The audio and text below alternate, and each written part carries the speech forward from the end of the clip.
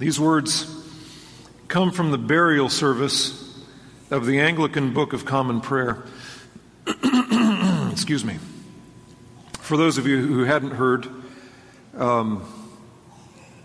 Peter and Jamie Rumley's little boy, Nicholas, who I believe was 4 months old, was found dead in his sleep Friday, I believe.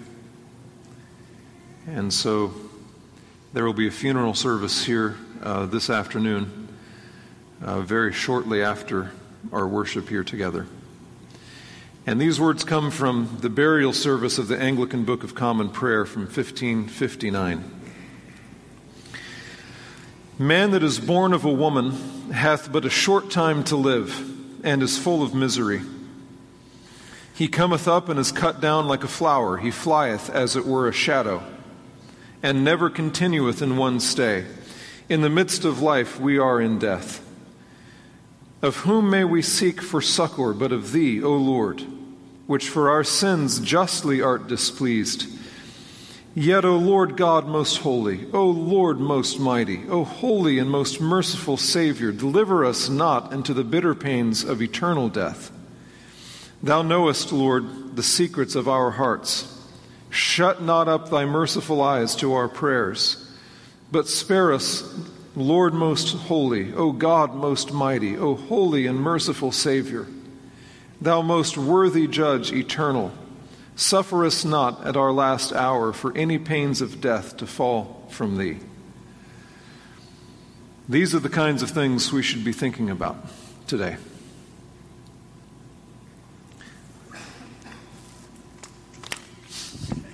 Thank you. I originally preached this sermon on July 19th, 2009, upon the death of Elizabeth Rasmussen, almost 3 years ago to the day. And I think these are things that we need to hear again. I want to speak to all of us in light of the suffering that God has brought to the Rumley family this week. And I want to help us to think and feel about this in a humble, godly, compassionate way. And I want to help all of us who are parents to talk to our children about this in ways that will strengthen their faith and point them to God, their Father. And I want all of us to broaden this out and to think about other people who are suffering right now in all kinds of ways. Of course, Rachel has lost her husband, Glenn, not too long ago. Carol, who's not here today, Canfield, lost her father not long ago. Josh lost both his grandmother and grandfather within a few days of each other not long ago. Marilyn Huntoon has lost friends and relatives in this past year. Some of you are struggling with the pain of your own sin and the consequences of that sin. Some of you are dealing with the fact that you've been sinned against by your father, by your husband, by some other man. Some of you cannot find a job, you're depressed, you're fearful. Some of you are sick. Some of you, a few of you, are old and facing the pain and the struggle and the fear of that. And what I have to say today applies to all of us in all of these situations. So what does the Bible say to us in a time like this? What we need in a time like this, what we need in any time of suffering and sorrow is a firm place to stand. We need something solid under our feet that we know will not shake. We need to touch bottom to find a solid rock to stand on. And so I want to give you a place to stand and a place for your children to stand, just with 3 simple things. Number 1, it should not be this way.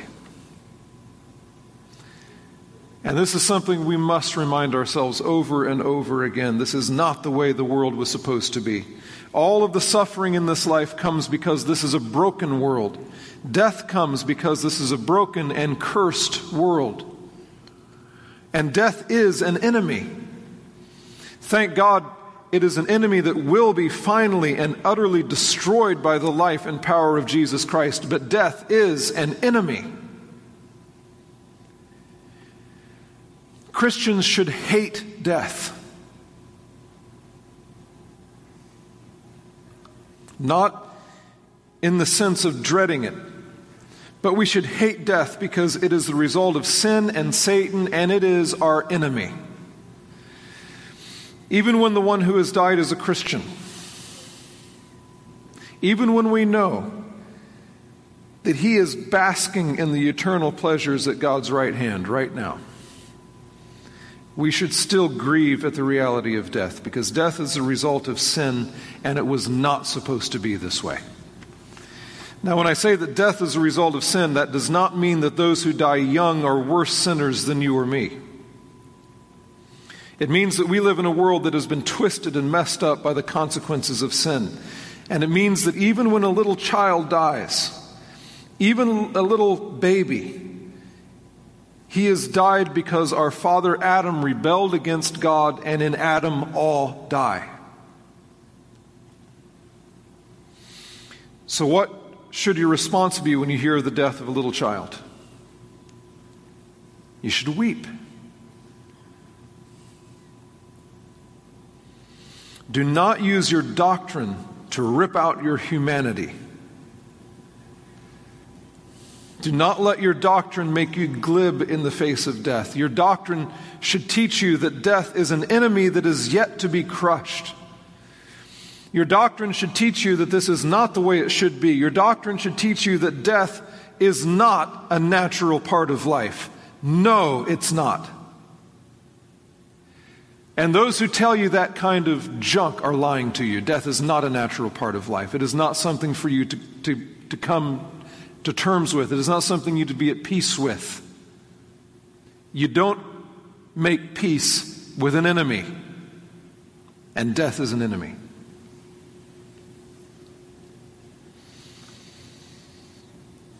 You don't make peace with an enemy like death. You patiently wait for the day when your enemy will be completely crushed. And yes, that day is coming. Scripture says in 1 Corinthians 15, 25 and 26, "For Jesus Christ must reign until he has put all his enemies under his feet. The last enemy that will be abolished is death." So yes, Jesus Christ will abolish death, but that hasn't happened yet, and death is still an enemy.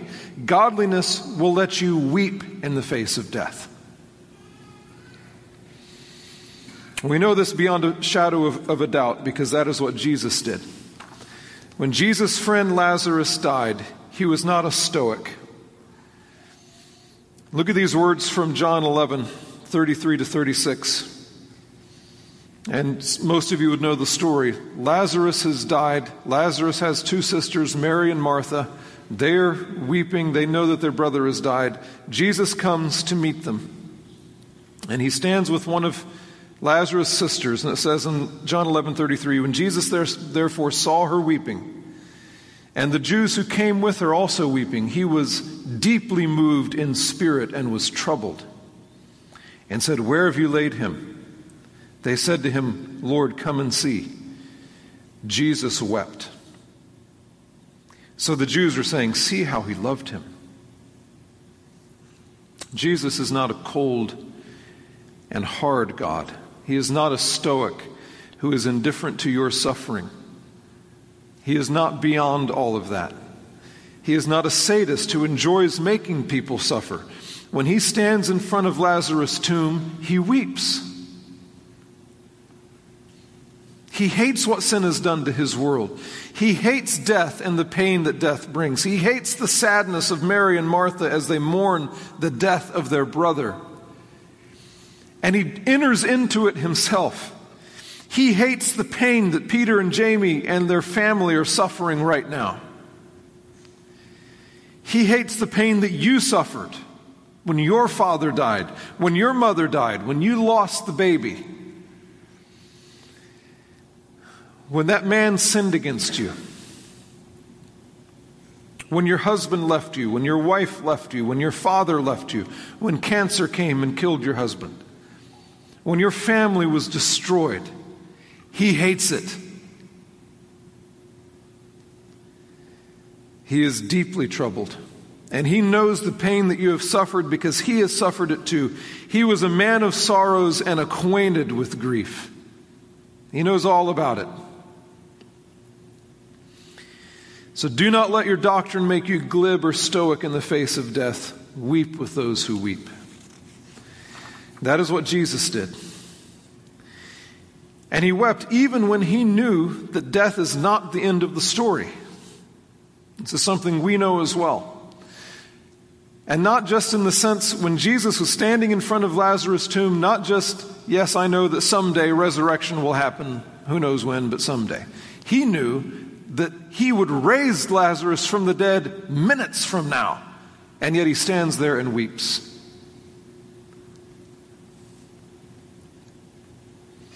Do not try to be more spiritual than Jesus Christ. If death is an enemy, then treat it like one. So we stand there. It is not supposed to be this way. It's okay to cry. This is awful. You stand there. Secondly, where else do we stand in a time like this? Number 2, God is sovereign. In other words, God is in complete control of all things. God Almighty has supreme power and authority over all things. Ephesians 1:10 and 11, in him also we have obtained an inheritance, having been predestined according to his purpose, who works all things after the counsel of his will. All things. Romans 8:28, and we know that God causes all things to work together for good to those who love God, to those who are called according to his purpose. God does everything he wants to do. There's nothing that God wants to do that he can't do. Job 42:2, Job rightly says, I know that you can do all things and that no purpose of yours can be thwarted. Psalm 115:3, our God is in the heavens. He does all that he pleases. Psalm 135:6, whatever the Lord pleases, he does, in heaven and on earth, in the seas and all deeps. God even controls calamities and disasters. Isaiah 45:6 and 7. I am the Lord, and there is no other, the one forming light and creating darkness, causing well-being and creating calamity. I am the Lord who does all these. These words that we read recently in Amos, as we're reading through the book, Amos 3:6. If a trumpet is blown in a city, will not the people tremble? If a calamity occurs in a city, has not the Lord done it? And of course, God controls life and death. Deuteronomy 32:39. See now that I am he, and there is no God besides me. It is I who put to death and give life. I have wounded, and it is I who heal, and there is no one who can deliver from my hand. Psalm 139, 13 to 16. David says, for you formed my inward parts, you wove me in my mother's womb. I will give thanks to you, for I am fearfully and wonderfully made. Wonderful are your works, and my soul knows it very well. My frame was not hidden from you when I was made in secret, and skillfully wrought in the depths of the earth. Your eyes have seen my unformed substance, and in your book were all written the days that were ordained for me, when as yet there is not one of them. Job 1:18 to 22. Listen to these words. While he was still speaking, another also came and said to Job, your sons and your daughters were eating and drinking wine in their oldest brother's house, and behold, a great wind came from across the wilderness and struck the four corners of the house. And it fell on the young people, and they died. And I alone have escaped to tell you. And then Job arose and tore his robe and shaved his head, and he fell to the ground and worshipped. He said, naked I came from my mother's womb, and naked I shall return there. The Lord gave, and the Lord has taken away. Blessed be the name of the Lord. Through all this, Job did not sin, nor did he blame God. Life belongs to God. He gives it, he takes it away. According to his infinite power and wisdom. And he is in control of all things. He's in control of cancer, Amtrak trains, and the breath of little babies.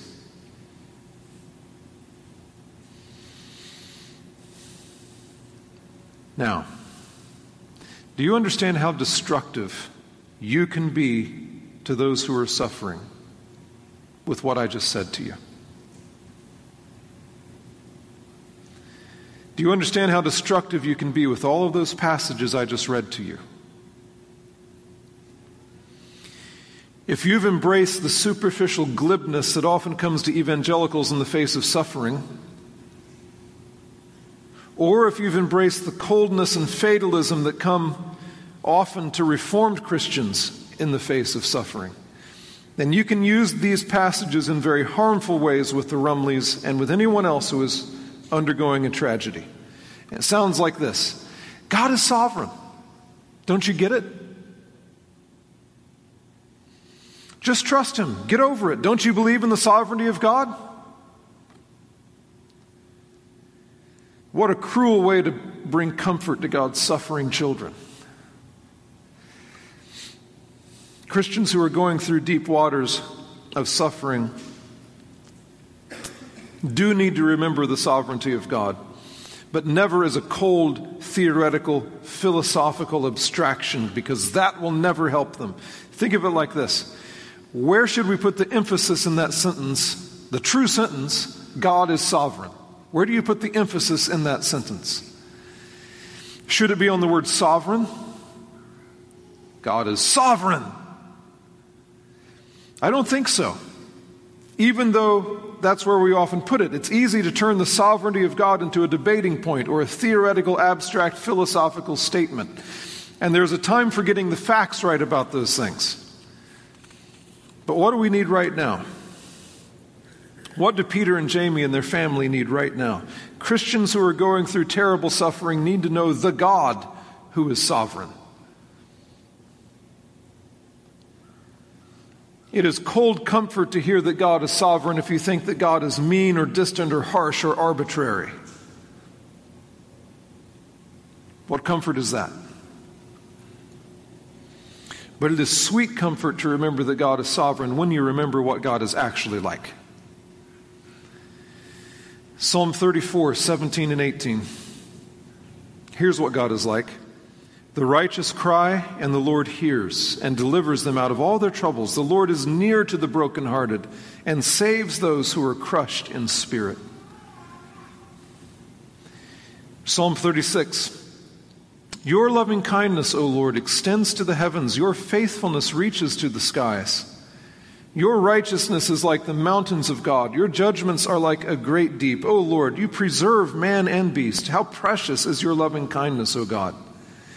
And the children of men take refuge in the shadow of your wings. They drink their fill of the abundance of your house.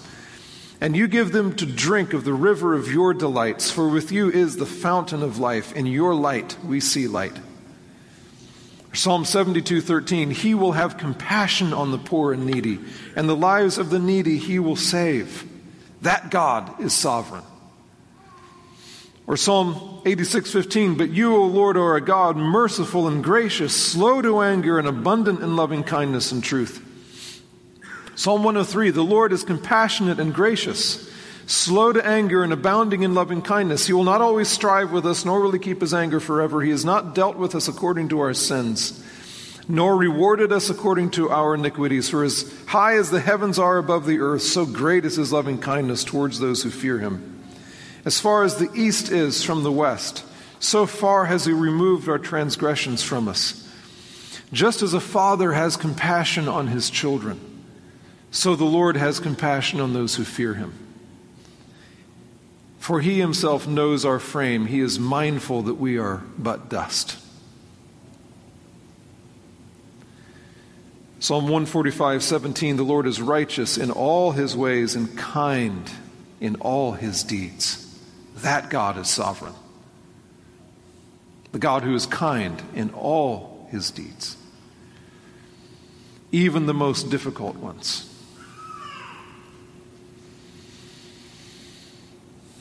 Lamentations 3:31-32, the Lord will not reject forever, for if He causes grief, then He will have compassion, according to His abundant loving kindness. Our God is the God of Psalm 23, which is not a a wall plaque. It's the Word of God, and it's true. The Lord is my shepherd, I shall not want. He makes me lie down in green pastures. He leads me beside quiet waters. He restores my soul. He guides me in the paths of righteousness for his name's sake. Even though I walk through the valley of the shadow of death, I fear no evil, for you are with me. Your rod and your staff, they comfort me. You prepare a table before me in the presence of my enemies. You have anointed my head with oil. My cup overflows. Surely goodness and loving kindness will follow me all the days of my life, and I will dwell in the house of the Lord forever.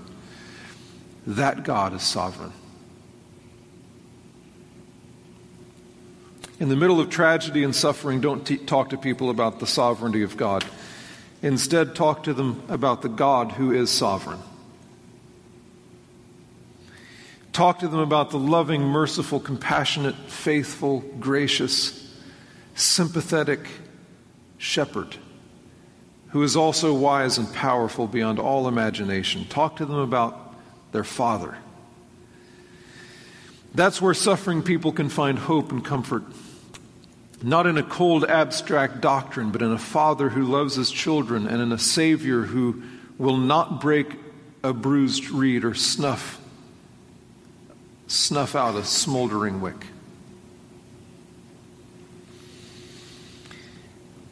God is good and reliable and worthy of our trust. Not only when good things are happening to us, God is good and reliable and worthy of trust even when bad things are happening to us. Stand there. Stand there. And third, it won't always be this way. It won't always be this way. There's coming a day when the enemy, death, will be abolished, crushed. Again, 1 Corinthians 15, for Jesus Christ must reign until he has put all his enemies under his feet. The last enemy that will be abolished is death. It will be abolished. 1 Corinthians 15, 51 to 57, behold, I tell you a mystery. We will not all sleep, but we will all be changed in a moment, in the twinkling of an eye, at the last trumpet. For the trumpet will sound, and the dead will be raised imperishable, and we will be changed. For this perishable must put on the imperishable, and this mortal must put on immortality. But when this perishable will have put on the imperishable, and this mortal will have put on immortality, then will come about the saying that is written, death is swallowed up in victory. O death, where is your victory? O death, where is your sting? The sting of death is sin, and the power of sin is the law. But thanks be to God who gives us the victory through our Lord Jesus Christ.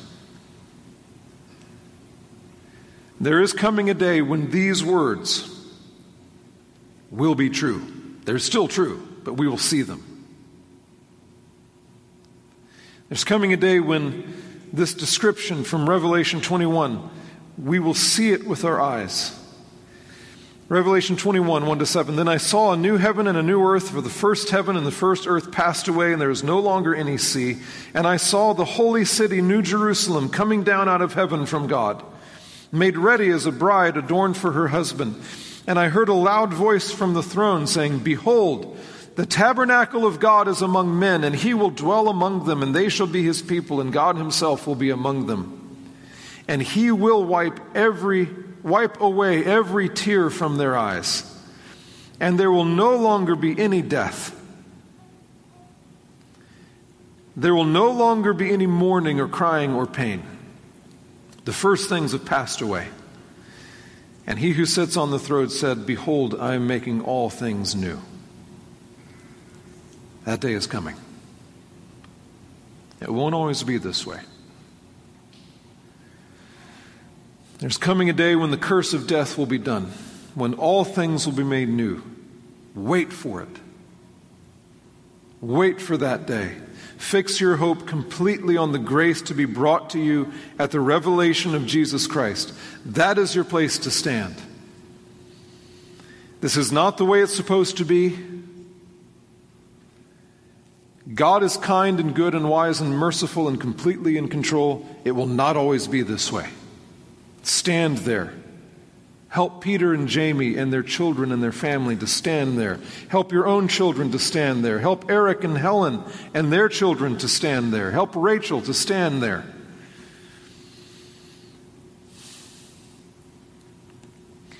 Now, there's still more to say at a time like this that is very important for us to hear.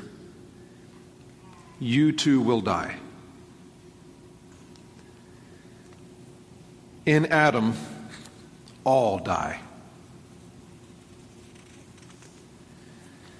Hebrews 9:29, it is appointed for men to die once, and after that comes judgment. We are so glib, so superficial, so stupid, so naive, willfully so foolish. We're like the people that James talks about in James chapter 4. Come now, you who say, today or tomorrow we will go to such and such a city and spend a year there and engage in business and make a profit. Yet you do not know what your life will be like tomorrow.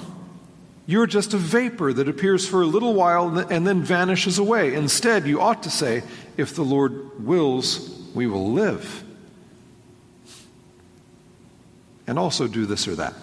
If the Lord wills, we'll be alive tomorrow. If He doesn't, we won't. Because we're just a vapor. It's gone. So fragile. It takes nothing to kill us. A virus that you can't even see. A bacteria that you can't even see. A cell that you can't even see. Or a truck. Anything. So fragile. And we must use events like this to remind ourselves of the frailty of life and the certainty of death. And in times like this, we must help our children think of their own frailty and the certainty that they will die someday. It might be 70 years from now, it might be tonight. You're not doing your children any favors by hiding this from them.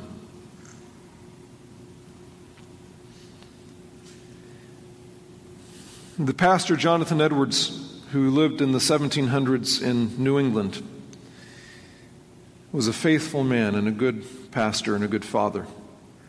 And he wrote to his 9-year-old son upon the death of a child in the community. His 9-year-old son, was away from home, and a boy died at home. And Jonathan Edwards wrote to his son to tell him about it. And here's what he says to him, 9-year-old son. He says, the week before last, on Thursday, David died, whom you knew and used to play with and who used to live at our house. His soul is gone into the eternal world. This is a loud call of God to you to prepare for death. You see that they that are young die as well as those that are old. David was not very much older than you. Remember what Christ said, that you must be born again or you never can see the kingdom of God. Never give yourself any rest unless you have good evidence that you are converted and become a new creature. We hope that God will preserve your life and health and return you to Stockbridge again in safety, but always remember that life is uncertain. You know not how soon you must die, and therefore had need to always be ready. Speak to your children about their need to be ready to die. Make sure that you are ready to die, because your life is a vapor.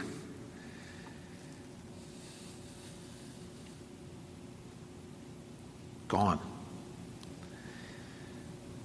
But you can have the certain hope of eternal life.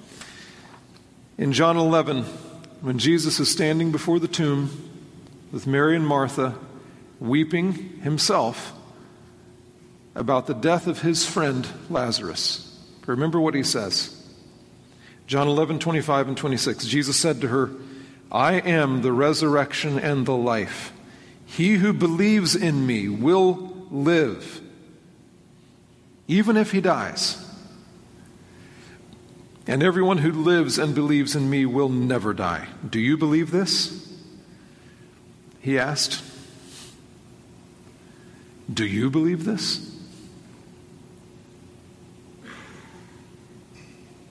Do you believe in Jesus Christ, the resurrection and the life? Are you sure?